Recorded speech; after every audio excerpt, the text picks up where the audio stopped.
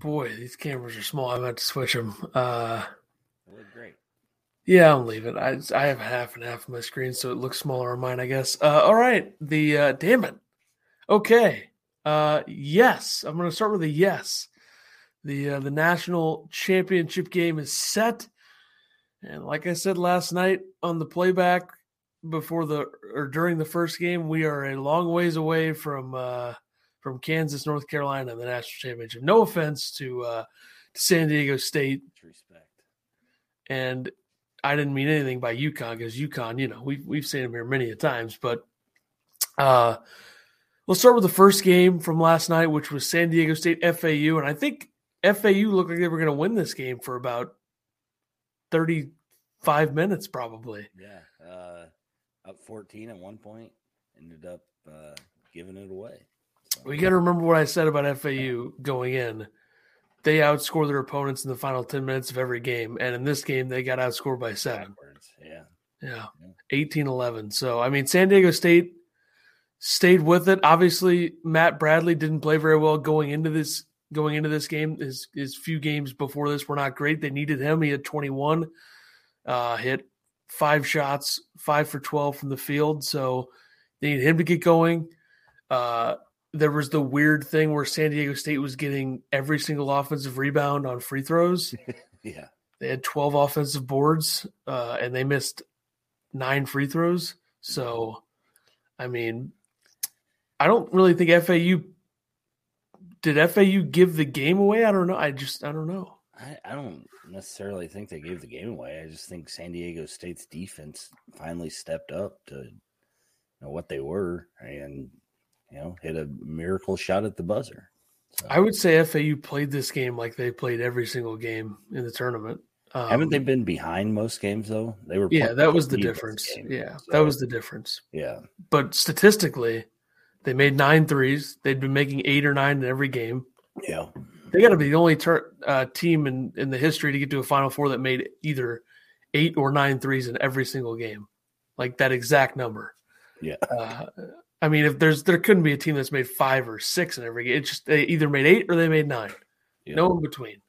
And San Diego State, you're probably not going to see them shoot 50% from 3 very often. 9 for 18. Obviously, it helps when Matt Bradley makes 4. I mean, Elijah Martin was good at 26. I would actually say great. 7 for 13 shooting. Yeah. John L. Davis, you probably expect a little bit more out of him, given the fact that he scored 29 in the second round and 15 against Tennessee and double figures in every game, only had 8 here. I think that's probably more so of a, he's a 6'4" guy playing the 3, and you're playing a team that plays elite defense. So, I mean, you probably run into some trouble there. I don't think that's that surprising. One thing that was a little bit surprising for me, I guess it's because Florida Atlantic doesn't really get in the paint very often unless it's golden, is that San Diego State only had 2 blocks. Mensah had 1 block. He was blocking a lot of shots going into this game. He had 3 against Creighton, 5 against Alabama, and 2 in the other 2 tournament games. So that was a bit of a surprise. They only had 2 blocks. Yeah, his only block was on a 3 too. Yeah, and you look at like the experience factor. I think also helps down the stretch for San Diego State in a game like this because the Final Four is such a different environment and feel than any other tournament game, especially the Final Four because of the venue is different. The state, everything just feels different, and that's one thing that sets apart, what the tournament is before this. But I mean, you look up and down San Diego State, Bradley's a 5th-year senior. Lamont Butler is a junior that's played 3 years, and he's played a lot of minutes in 2 of those 3 years. Trammell is in his 3rd year at this level, but obviously played before that, and he was at Seattle. Mensah is a 5th-year senior, and then Keyshawn Johnson is in his 4th year and played a lot of minutes in 3 of those 4 years. So that's their 5 starters. And then you look up and down Florida Atlantic, Elijah Martin, 3rd year, listed as a sophomore, only played big minutes the last 2 years. John L. Davis, 3rd year, same thing. Nick Boyd is a freshman, but it's the second season, and he's playing a lot more minutes. I'm assuming that they're all listed as this because of the COVID year or something. I don't know what Who knows? what Ken Pop's doing to me here, but Brian Greenlee apparently was at Minnesota. Don't remember that at all. It's his fourth season. Yeah. Did I say like Minnesota, their old team had 5 guys playing in the Elite Eight or 6 guys in the Elite Eight from like if they would have all stayed together, they would have still been at Minnesota. That feels right. That feels right. Yeah, I mean, just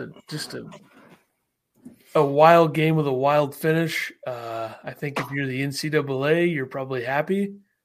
Yeah, that you got this. Definitely happy you got this. And then the second game was a snoozer, and everybody could go to bed early. So yeah, Miami, UConn, kind of a typical UConn game in this tournament where they just have too much. It's just too much. They just have so many weapons. They're just. I want to say that they're well coached, and I know that you're gonna love me saying that, but just their actions and the way they move, everything's with a purpose. It seems every guy knows what they need to do. Top tier blobs. So that's right. Yeah, I mean, let's put it this way. Final score was 72-59. It's about right. Probably should have been like 15, but that's all right. And if Adama Sanogo is going to go 2 for 3 from 3, then I think you're done. Yeah. When he started off hitting those early, he can do it, but it's just you don't really expect it from a guy who looks like Kofi Coburn if Kofi were a little bit smaller. I think that he said he's made some this year, but it was his first one since January or something. Yep. Like he hadn't made one since January. Well, he made one on March 1st, but before that it was early February. Okay. Gotcha. Let's put it this way. He would have been Illinois' best 3-point shooting percentage player this season at 36.5. I'm pretty sure that's higher than where Meyer finished. So yeah, there you go. And Miami is just they're just a sloppy team, and UConn pulled out the slop for them. So missed 14 layups. Is that right? Yeah, 13 for 42 inside the arc. Ugh. Not good. They shot a better percentage from 3. One thing that they have, though, is they shot 100% from the free throw line. Yeah. Yeah, I think this wasn't a coaching mismatch, but this was a style mismatch. Right. Yeah, I'm not saying because obviously Larinaga is a really good coach, but yeah, I think that you just look at the experience and then the mix of the guys that have come in and not been in these spots before, like Joey Calcaterra from San Diego. He played there last year. They weren't in this spot. Alex Caravan's a freshman. Tristan Newton's coming over from East Carolina. And then you also have the guys that have been in the tournament before at UConn but haven't had success. That's Sanogo. That's Jackson. And then Donovan Clingan is a guy that I saw a tweet last night that said that Donovan Clingan would be drafted in the first round if he entered the draft this year. And that's kind of a little bit of a reason why it's confusing as to how the NBA teams and scouts view players, but I'm going to try to find this tweet so I can read what it said. But I know that I saw a response to it. That's how I saw the tweet in the first place where, of course, Ant Wright said Walker Kessler is going to get this dude overdrafted because Walker Kessler's been terrific in the NBA to this point. Yeah. Sam Vecini, he writes about basketball for The Athletic. NBA. He's not a basketball, he writes about it, right? Yeah, Brian Hodgson's the new basketball at Arkansas State, but other than that, he writes about the NBA and the NBA draft. He said, guys, I'm telling you, if Donovan Clingan enters this draft, there's no way some NBA team isn't taking him in the first round. He's 7'2". The movement is legit impressive. Yeah. The per possession production is insane, and the defensive metrics when he's on the court are wild. So that's a guy that UConn for a guy that played 13 minutes, exactly, had 6 rebounds and 4 points. So. But the numbers look great apparently, and obviously he blocks shots.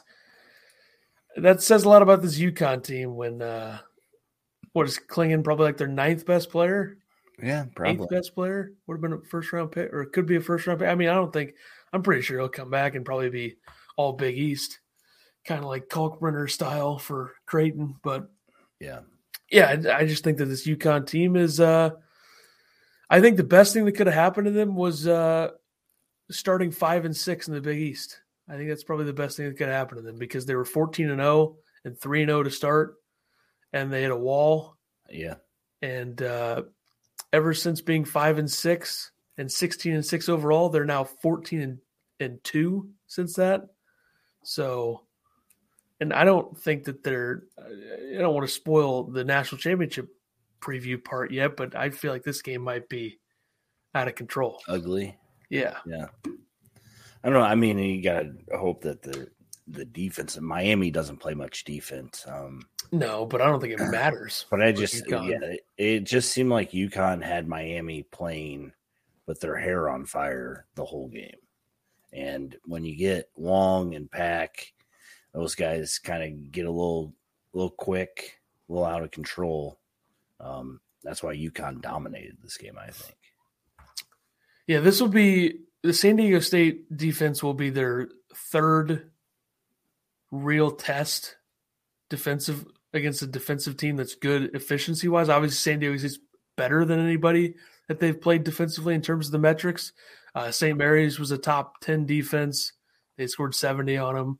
And Arkansas was a top 20 defense. They scored 88 on them. So I think the difference here between San Diego State and Arkansas is the experience level and the fact that they are just much more of a defensive identity team. But also UConn is that too. Like Dan Hurley is a defensive coach. And that's why they have so many weapons, and then they play good defense on top of it. So and they have a lot of guys that can handle the ball and make plays. Yeah. That's a big thing. Like Tristan Newton had 8 assists, Andre Jackson had 4, Naheem Aline had 3. And 19 assists on 28 field goals is pretty elite. And it's a different level because UConn has reached a different level in this tournament. And we are in the midst of what could possibly end up being the most dominant run ever because they've just been – they're averaging – I think their deficit right now is averaging 20.6 over their opponents. So I would think that this trend is probably going to continue. They fit the bill of they're the only team left that fits the bill of a national champion, which is from a metric standpoint, I guess being in a power conference probably helps from that, standpoint. And they have pros. Jordan Hawkins is a pro. Donovan Clingan is a pro. Andre Jackson's probably going to get a shot somewhere. Sonogo, if he can shoot the 3, who knows? But we'll see. I think the fact that they held a Miami team that had been scoring at the level they've been scoring, they went 85, 89, 88 going into this game, and they scored 59. Yeah. UConn can just suck teams in. And if they do that against San Diego State, then I think that it's going to be like 65-32 at one point, So no disrespect to San Diego State, but I would almost, and I hope they don't hear this, but I would almost hear I would almost say there's a 0% chance that San Diego State wins this game. Seriously, they're not winning. There's no way. Yeah, I don't disagree with that. I just think that UConn's too much. As good as San Diego State's defense can be, UConn can hurt you in multiple different ways. FAU scored 71 against San Diego State. So yeah. And FAU's scoring mostly comes from 3 or throwing it to a 7-footer that doesn't have as much offensive skill as Sonogo, even though Sonogo's only 6'9", but Sonogo can handle anybody. Yeah. Especially if you have to respect him around the perimeter, then you're done. And Andre Jackson has probably been the most important player on this run.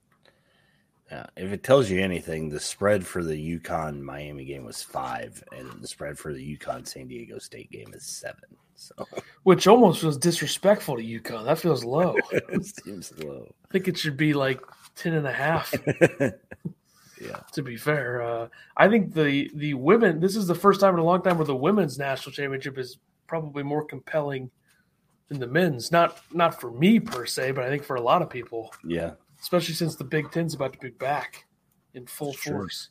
It's Since true. the Big Ten, I mean, right now the Big Ten has some dying programs, aka Michigan, because Kobe Buffkin is foregoing his eligibility and leaving. So I think that says a lot about their roster construction and where they're headed this season, that he didn't even keep his eligibility. Actual or that Michigan Twitter account posted it.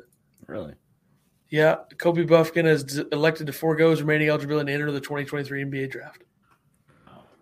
They're going nowhere fast, and that tells you right there. So Juwan Howard is going to hear a lot of noise in the next year. Anyway, who cares about them? Hunter Dickinson is going to Illinois. All right, UConn, San Diego State, Monday night, stage is set.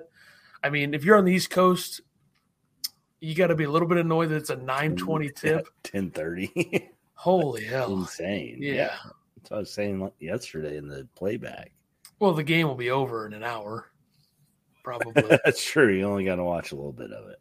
First time. I mean, this is as big of a – I'm going to look at the Ken Pom, just the last few national championships and the difference in ranking, because right now UConn's number 1 on Ken Pom and San Diego State is 14th. 2022, Kansas was 3. Okay, so it's the exact same as last year. Kansas was 3. North Carolina was 16, so that's 13 spots. Back-to-back years with a 13-spot difference between the national championship teams. 2021, we had 1 versus 2, Gonzaga, Baylor. And then 3 and 4 were, of course, Big Ten teams, as was number 7 and number 11 and number 14. The Big Ten had 5 top 15 Ken Pom teams in 2021, and the only one that got to the Elite Eight was Michigan. Michigan was 3, Illinois was 4, Iowa was 7, Ohio State 11, Wisconsin 14. I mean, that is insane. 2019, we had Virginia and Texas Tech. That was 1 versus 5 on Ken Pom. 2018, we had Villanova and Villanova, Michigan, which was 1 versus 7. 2017, we had North Carolina and Gonzaga, I believe. That sounds right? Yeah. That was actually 1 versus 3, and Gonzaga was number 1, and they lost. 2016, we had Villanova, North Carolina. That was 1 versus 2. 2015, we had Wisconsin, Duke. That was 2 versus 3. And I don't think that these rankings dramatically change after the championship game. So going into the game, I'm sure the rankings are similar. 2014, I'm trying to go off the top of my head. 2014, who the hell played in 2014? I don't know that. UConn, Kentucky, I believe. UConn, Kentucky, and that was 13 versus 15.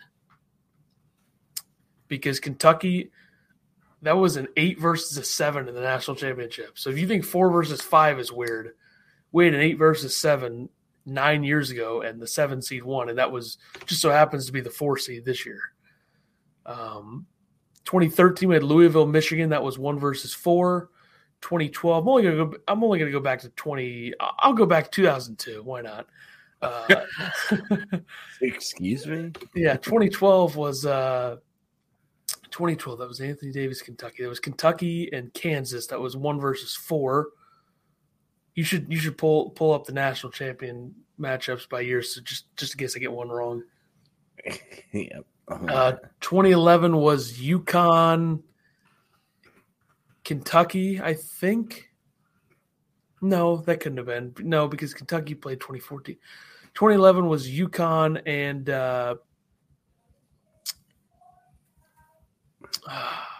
what year are you on?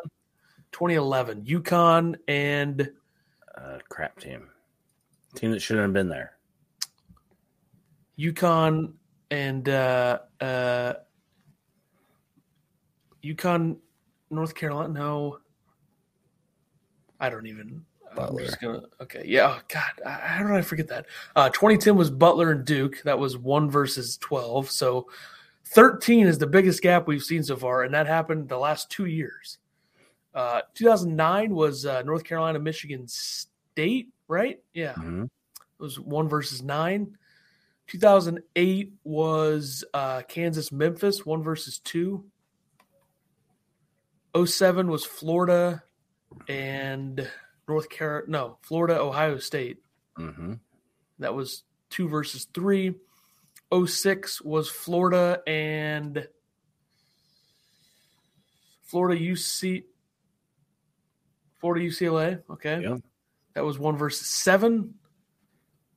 I guess we'll say 2005. 2005 was Illinois, North Carolina. That was 1 versus 2. Bullshit.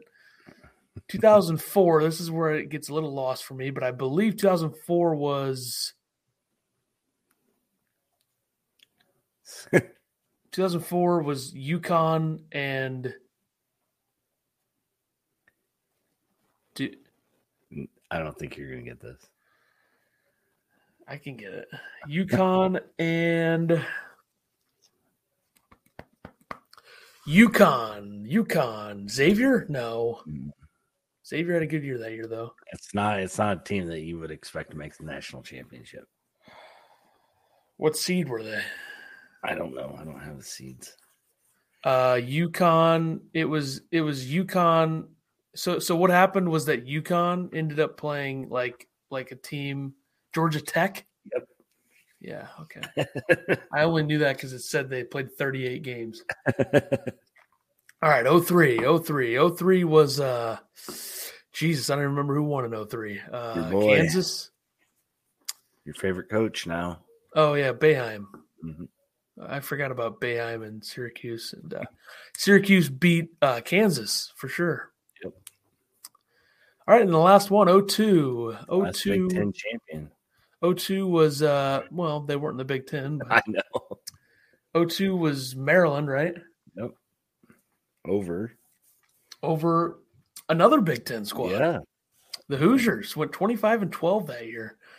So that was, I forgot the whole purpose of this. That was 3 versus 6. And, you were doing the differences in rankings. Yeah. What did I say? 03 was Syracuse. Okay, so that was 2 versus 8. And then I forgot to do 04, which was 04. While it was Georgia Tech in there, they were 3 seeds. They were good. Yeah. But that was 04 was 2 versus 8. So the gap has never been 13 except for this year and last year. Even though I think if San Diego State plays well, even if they win, the gap will be lower than 13. So essentially, this was the craziest Final Four we've probably ever seen.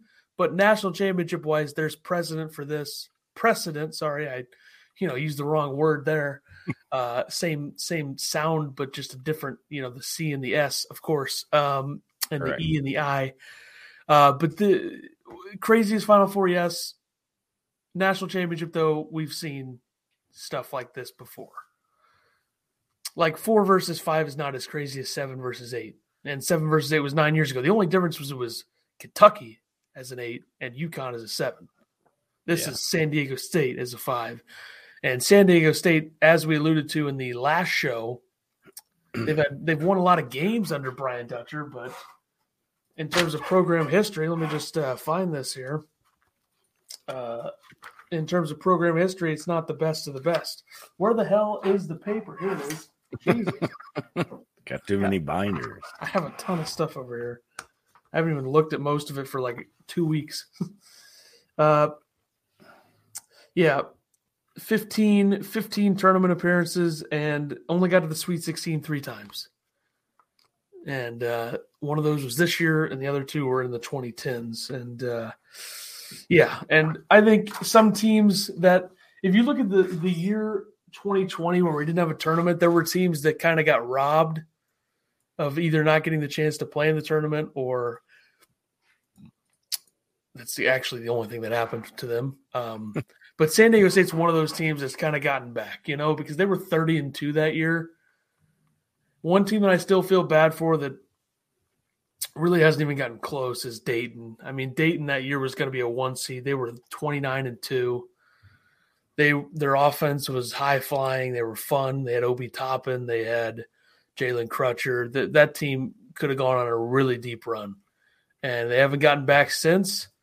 Another team that didn't get back until this year was Penn State. They were going to be a pretty formidable. They were probably going to be a 6 seed that year. They ended up getting back this year. Obviously, we've seen Illinois get back when they were going to be in that year, and then they have obviously gotten back and still refused to get to the second weekend, but that's all right. BYU would have been a 5 that year, according to KenPom. They were 24-8. They haven't really gotten back. Louisville, obviously, I don't know what the deal is with Louisville. Actually, I do know what the deal is. They suck. And their coach, let me find this tweet for you. Their coach, assistant coach Nolan Smith, former terrific guard at Duke, just a super stupid tweet. First of all, the idea of the mid-range shot not being a good shot is not something that you say in a situation where you are down 1 at the buzzer. You have to take the shot. Right. So, I don't know who Pooh Jeter is. I don't know who the hell that is. Some sort of person that sent this tweet. One dribble pull up and analytics say mid-range is a bad shot. They don't know. And then 4 laughing faces with the heads tilted. And Nolan Smith said analytic guys would have wanted a step back 3. What it was the end of it. I know that your ass is not talking shit when your team just went 4-27. Wouldn't analytic guys rather you go to the basket? And here's what Kevin Sweeney said, which I retweeted. I assume the quote analytic guys know enough math to know that 2 and 3 mean the same thing in a 1-point game with the clock expired. I don't understand that. Like, that tweet is just and that's coming for. I'm sorry, but there have been so many coaches at end of game possessions that have had guys shoot step back threes. There's no analytic guy out there saying that's a good shot. Yeah. Holy cow. I mean, you're down by 1 and the clock is expiring. You just I don't understand why we shouldn't even Nolan Smith is a great player, but don't even tweet about college basketball this year, okay? How about you get busy maybe trying to help build a team and not relying on a guard who quit on his team 3 months into the season? You just won 4 games and you're talking shit about, quote, analytic guys, which is just like it's stupid. You're just tweeting it to tweet it. It's dumb. It makes no sense. You're losing credibility. I mean, you coach at Louisville, who's a disaster of a program. Florida State has made the tournament a couple of times. They really haven't gotten back, though, since 2020 in terms of being where they were at that time, which is a likely 2 seed. And you know who's kind of really fallen off the rails since COVID is the ACC regular season. You remember when the ACC regular season didn't completely suck at the bottom? Mm-hmm. Like, Pitt was the worst team in the ACC 3 years ago. They really weren't that bad. They were bad, but they weren't that bad. But then after that, COVID has kind of killed that because ever since then you had Boston College, Wake Forest, and Miami all won 5 games or less in 2021 in the ACC. And obviously NC State went 4-16 in the ACC last year. And then this year, I mean, Louisville and Notre Dame were historically bad, but shout out to the ACC. Shout out to Louisville. Louisville's back, apparently. Yes. As long as they don't rely on those analytic guys, you know? Louisville was never down 1 point with the clock expiring. They were down 100 points with the clock expiring. But, I mean, you look at the metrics here. San Diego State's offense is 68th in efficiency. UConn's is 3rd. And here's where that's where the big mismatch is. But matchup-wise, I mean, UConn's defense is 8th in efficiency and San Diego State's is 4th. So when UConn has the ball, you have the number 3 efficient offense against number 4 efficiency defense. And when San Diego State has the ball, you have the number 68 efficiency offense against the number 8 efficiency defense. So I think UConn is going to have to do a little bit of hoping and praying on in this game that UConn or that San Diego State is going to have to do. San Diego State's going to have to do a little bit of hoping and praying that UConn doesn't make shots, I guess, would be. Because I don't really like UConn moves way too well with or without the ball. Yeah. Where I think you're kind of screwed either way, especially when they're all playing like this. And they've all been playing like this for a while now. So, and UConn kind of feels unbeatable with these uniforms in this setting. I know they lost to Xavier wearing these uniforms. But other than that, these uniforms have been as elite gets. Yeah. And Dan Hurley, this would be a big title for myself. Really, would kind of be where I'm at on it. Looking out for yourself, that boy. Yeah, this would be a big one for me. being the Hurley guy that I am, I always thought that Dan Hurley had the better chance of the two, but I didn't think he would, I guess, get there before Bobby Hurley even got. I thought Bobby Hurley would at least get to like a second weekend at Arizona State, but it is Arizona State, so Sure. whatever. UConn's obviously better, but Dan Hurley really redeeming himself after the last couple of years where he had some good teams and couldn't get out of the first round.